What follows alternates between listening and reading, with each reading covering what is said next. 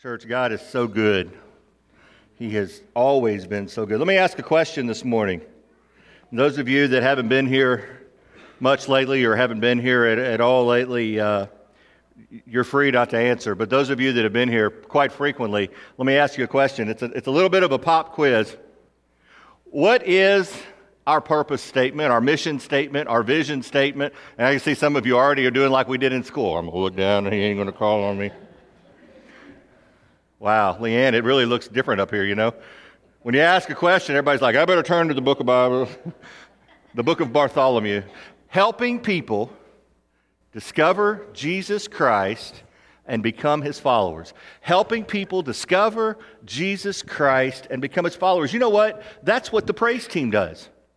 That's our purpose. That's our mission. Everything that we do as a body of believers should be filtered through a purpose. Everything that we do. Vacation Bible School is coming up. And Vacation Bible School is important only if it helps people discover Christ and become his followers. Going out into the community tonight is important, but only if it helps people discover Jesus Christ and become his followers. And I'm not just talking about people outside the church. We all need to discover Christ because Christ moves and changes, and he wants us to be change agents, but he also wants to change us. Help us, help me every day discover Jesus Christ and become a better follower. Anybody in here satisfied in your walk with Christ today? No, of course not. Why not? Because we all know we could do more to discover Christ. And in discovery, become more like him and become a better follower. And so that's our goal. Now, we're looking through the early part of the book of John this morning. Not 1st, 2nd, and 3rd John, but the Gospel of John. I shared with you last week what the purpose of John is. The book of John, the Gospel of John, the 4th book of the New Testament. What's the purpose? Why did John write it? Why did John write it? He told us very plainly why he wrote it, and it's over in chapter 20 of the book of John. And he says this. Let me find it here. He says, the purpose of this gospel, Jesus performed many other signs, so his gospel is written so that we could see the signs or miracles of Christ.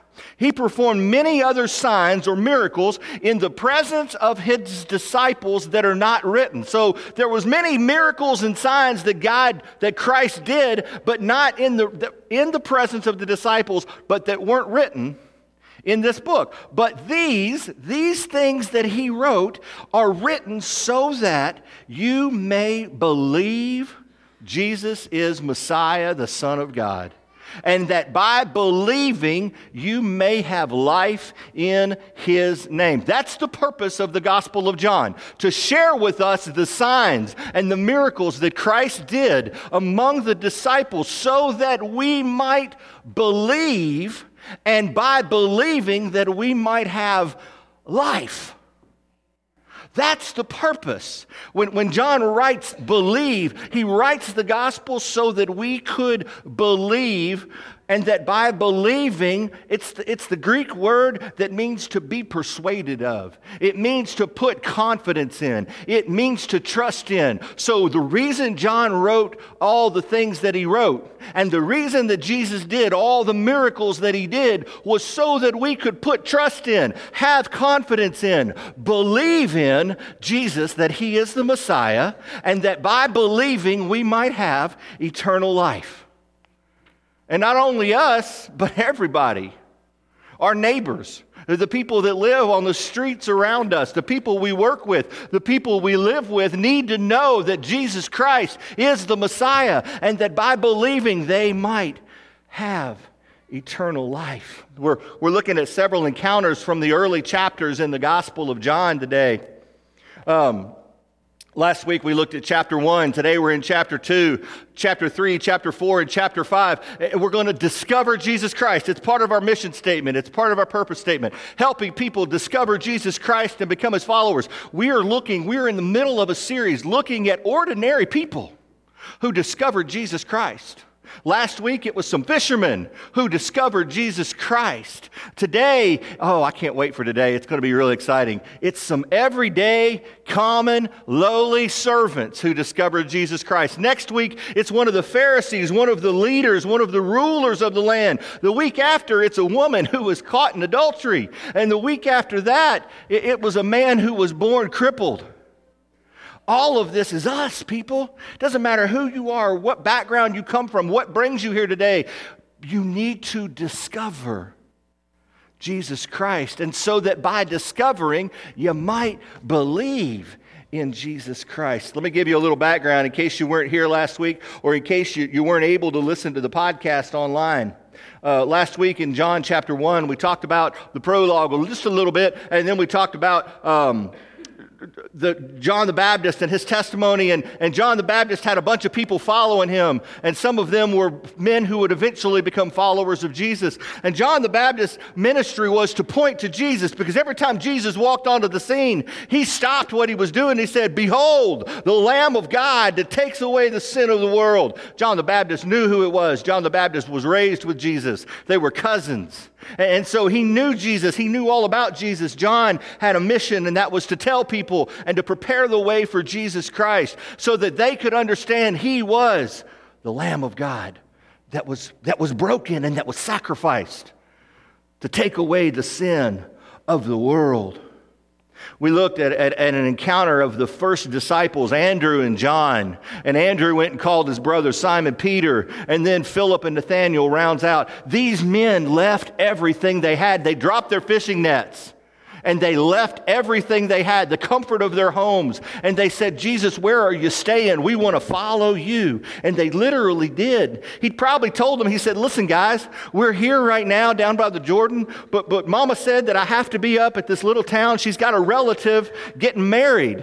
And so Mama said, I've got to get up there, and I've got a couple of days to get up there. So I'm heading off to Galilee, to this little village called Cana." And what did the disciples do? Well, let's go. Let's walk. It's a 2 or 3 day walk, so let's walk. And the Bible tells us when we pick it up in John chapter 2, it tells us it's on the third day a wedding took place. Now, before we read this text together, before we look at this text together, I've got to go ahead and set something up for you. This text is kind of like, and there's a reason, where's Monty? There's a reason you two were laughing a little while ago, because I had this word on my mind, sandwich. All right? Yeah, see, they're laughing now. It's an inside joke. Because this text today is like a sandwich. All right? I know, Baptist preacher always talking about food. It's like a sandwich. It's got the first part, and it's got the third part. But what I want to talk about today is the part we don't often talk about. It's the meat in the middle. All right? Normally, when we talk about the miracle at Cana, we talk about what? We talk about Mary and Jesus and their dialogue and their talk with one another. And, hey, there's no wine. And, Mom, it's not my time yet. But, hey, there's no time. Woman, I told you it's not my time yet. Do what he says. And we'll get there. We'll briefly talk about that. Or we talk about, man, this is some good wine. You know, there's no wine, and then there's really good wine. You're not supposed to give the good wine first. And we'll get there. We'll get there. But when we're reading this morning, I want you to listen to what happened in the middle. I want you to listen, and it's a part that we normally gloss over this part, but we're going to camp out there today. John chapter 2, verses 1 to 11. And I'll point out the part that I think we're going to be spending most of our minutes together today in. On the third day, a wedding took place in Cana of Galilee. Jesus' mother was there, and Jesus and his disciples were invited to the wedding as well. When the wine ran out, Jesus' mother told him, "They don't have any wine." "What has this concern of yours to do with me, woman?" Jesus asked. "My hour has not yet come." "Do whatever he tells you," his mother told the servants. Now listen to this part. Now 6 stone water jars had been set there for Jewish purification. Each contained 20 or 30 gallons. "Fill the jars with water," Jesus told them, so they filled them to the brim. Then he said to them, "Now draw some out, take it to the chief servant," and they did. Folks, there's the meat of your sandwich today. When the chief servant tasted the water after it had become wine, he didn't know where it came from, though the servants who had drawn the water knew. He called the groom. and told them, everyone sets out the fine wine first, then after the people have drunk freely, the inferior, but you have kept the fine wine until now.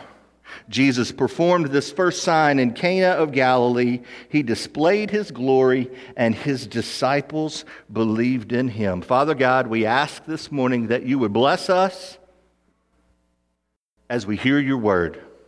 Father, you would bless us as we preach your word. Father, you would bless us as we absorb and then go out and live your word that has the power to change.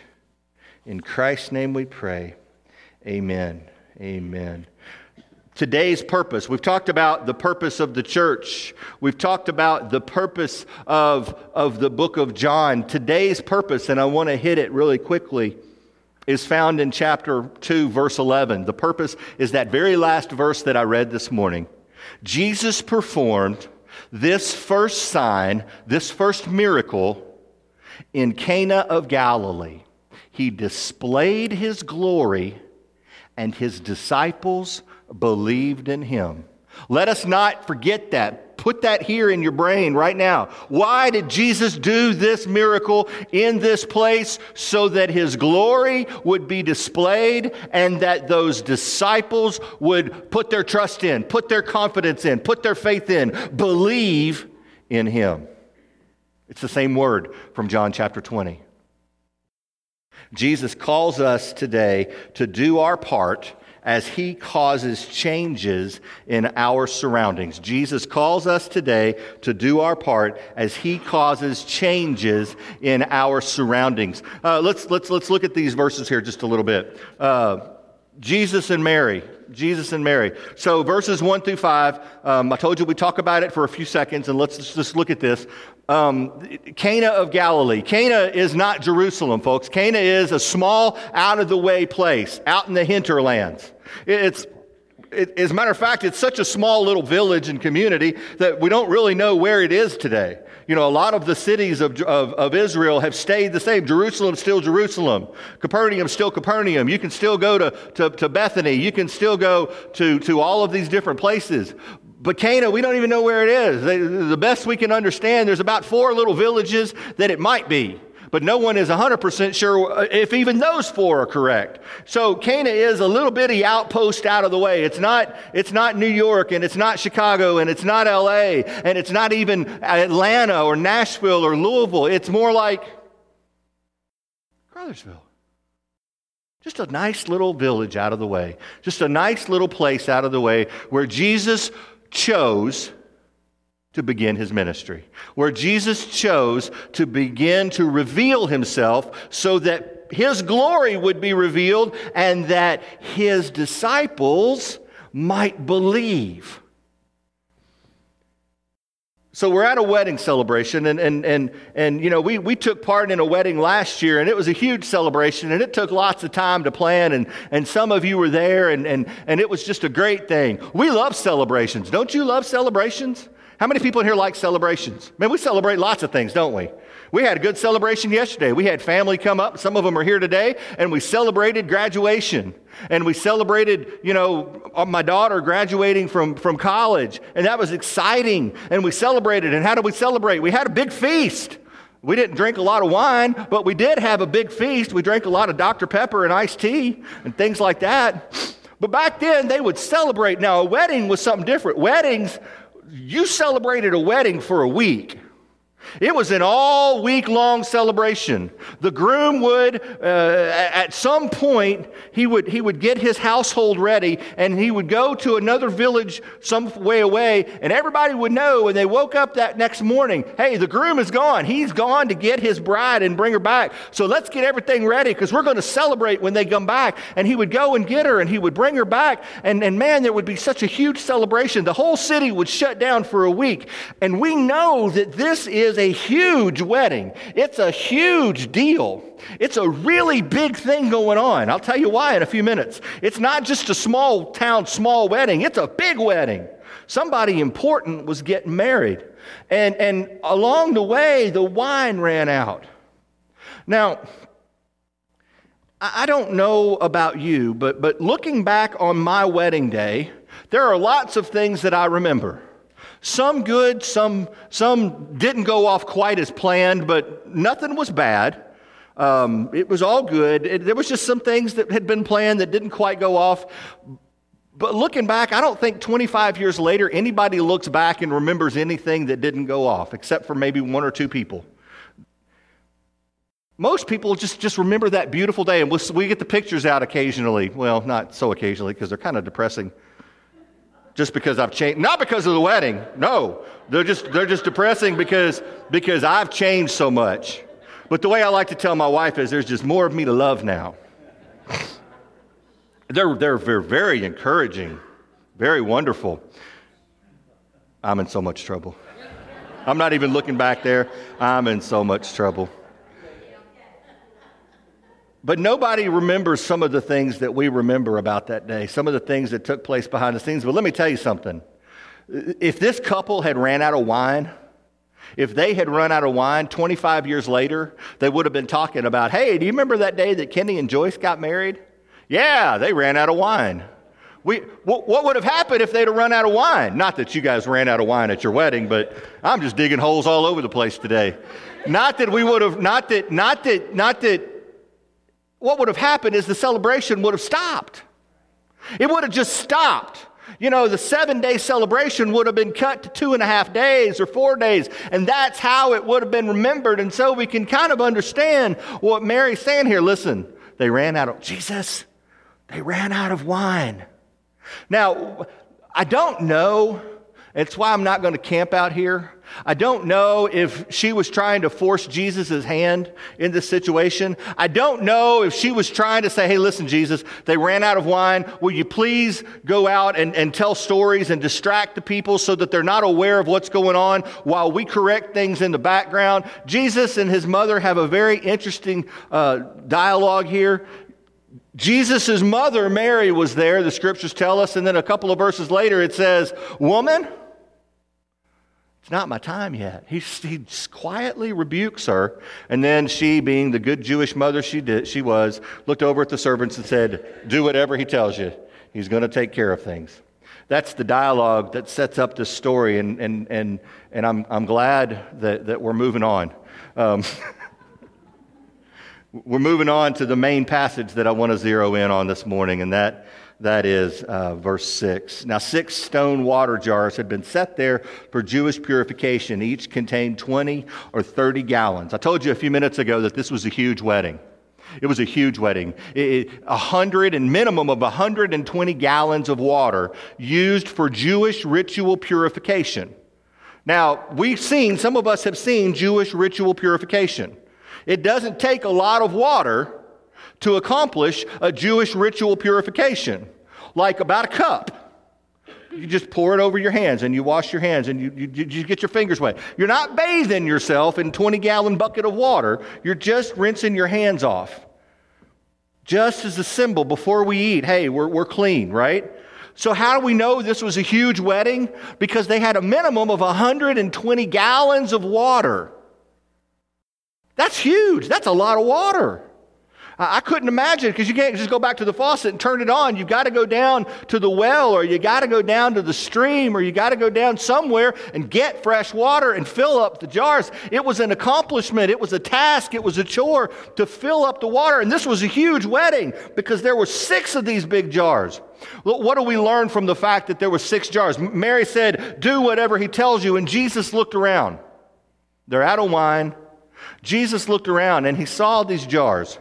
He could have used whatever he wanted to, but he used what was there. He grabbed what was there and he used it. Folks, Jesus can use anybody in this world to be a change agent in our community, but he chooses to use what is available. And what is available is you, and what is available is me, and what is available is us. Jesus, when he looks out and he sees the fact that people are without joy, because wine represented joy. When people are without joy, he uses what's available, and that's you, and that's me.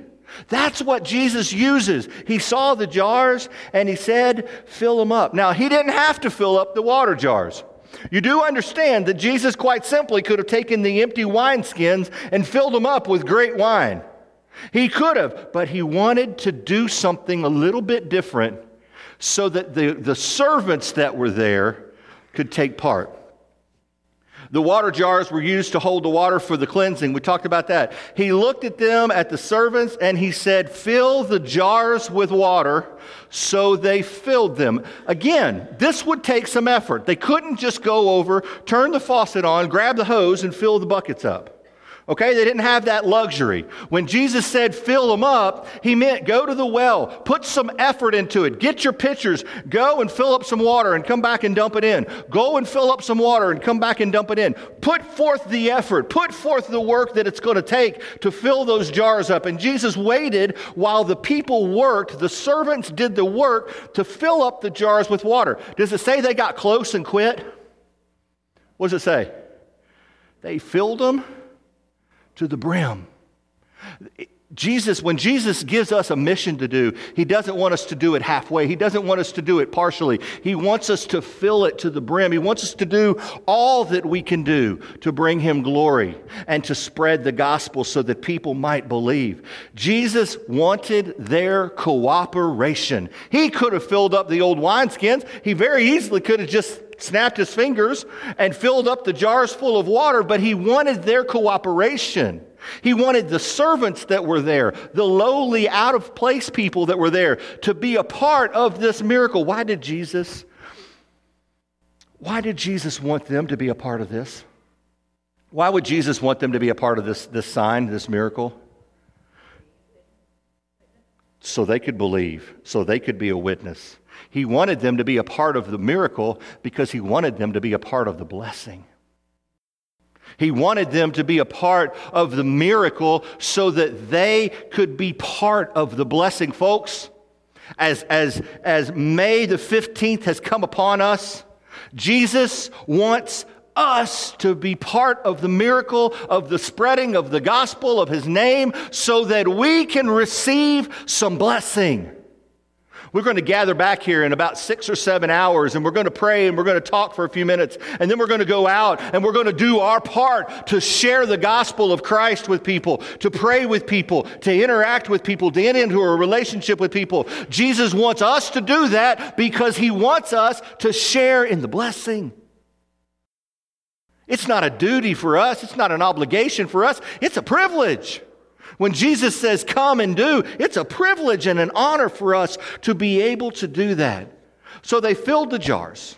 And then, now, he said, draw some out and take it to the chief servant. It took a lot of faith for these servants here. It took a lot of faith. What did they put in the water? Or what did they put in the jars? Water. And when they dipped their ladles in to pull it out, what were they expecting to pull out? Water. Why were they expecting to pull water out? Because that's what they put in. But what they didn't understand and what they didn't realize was because of their faithfulness, Jesus changed the water.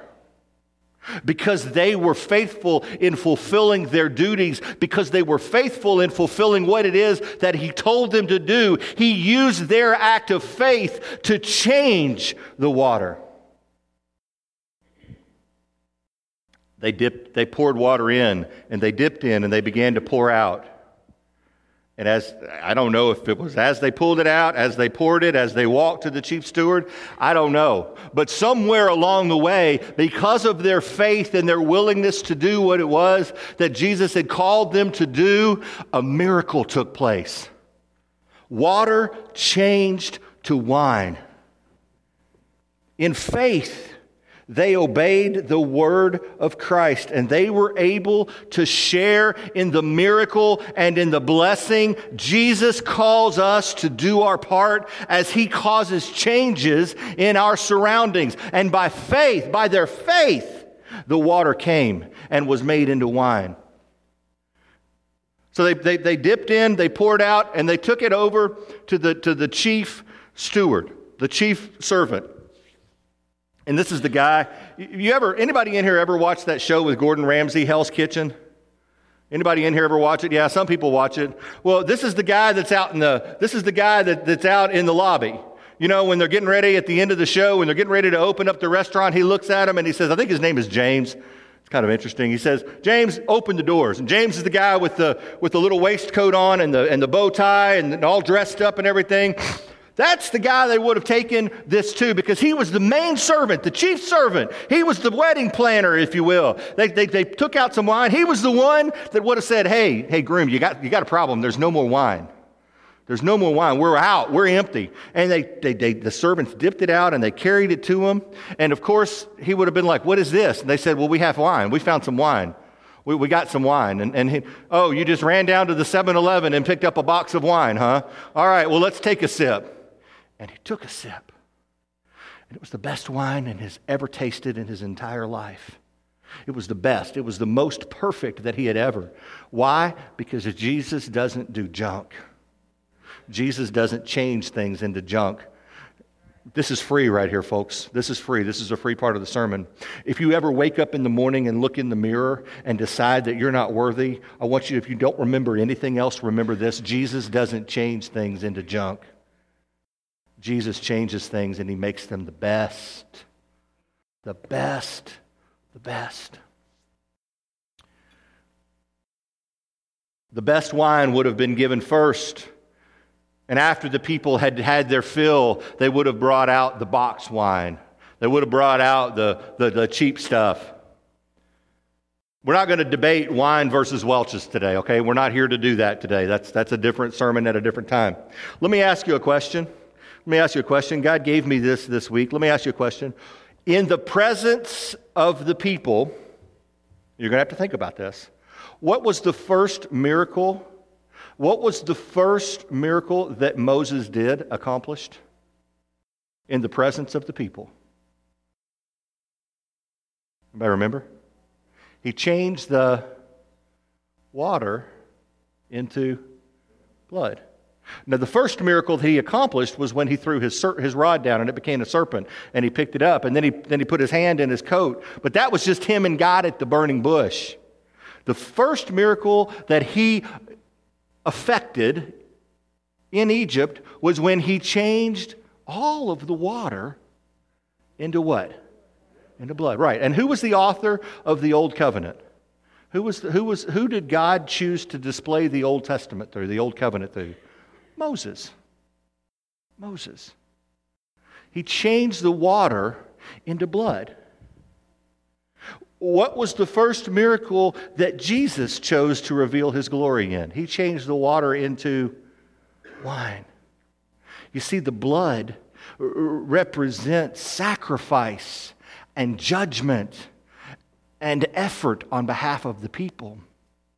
But the wine represents the new covenant. It represents forgiveness, and it represents grace, and it represents mercy.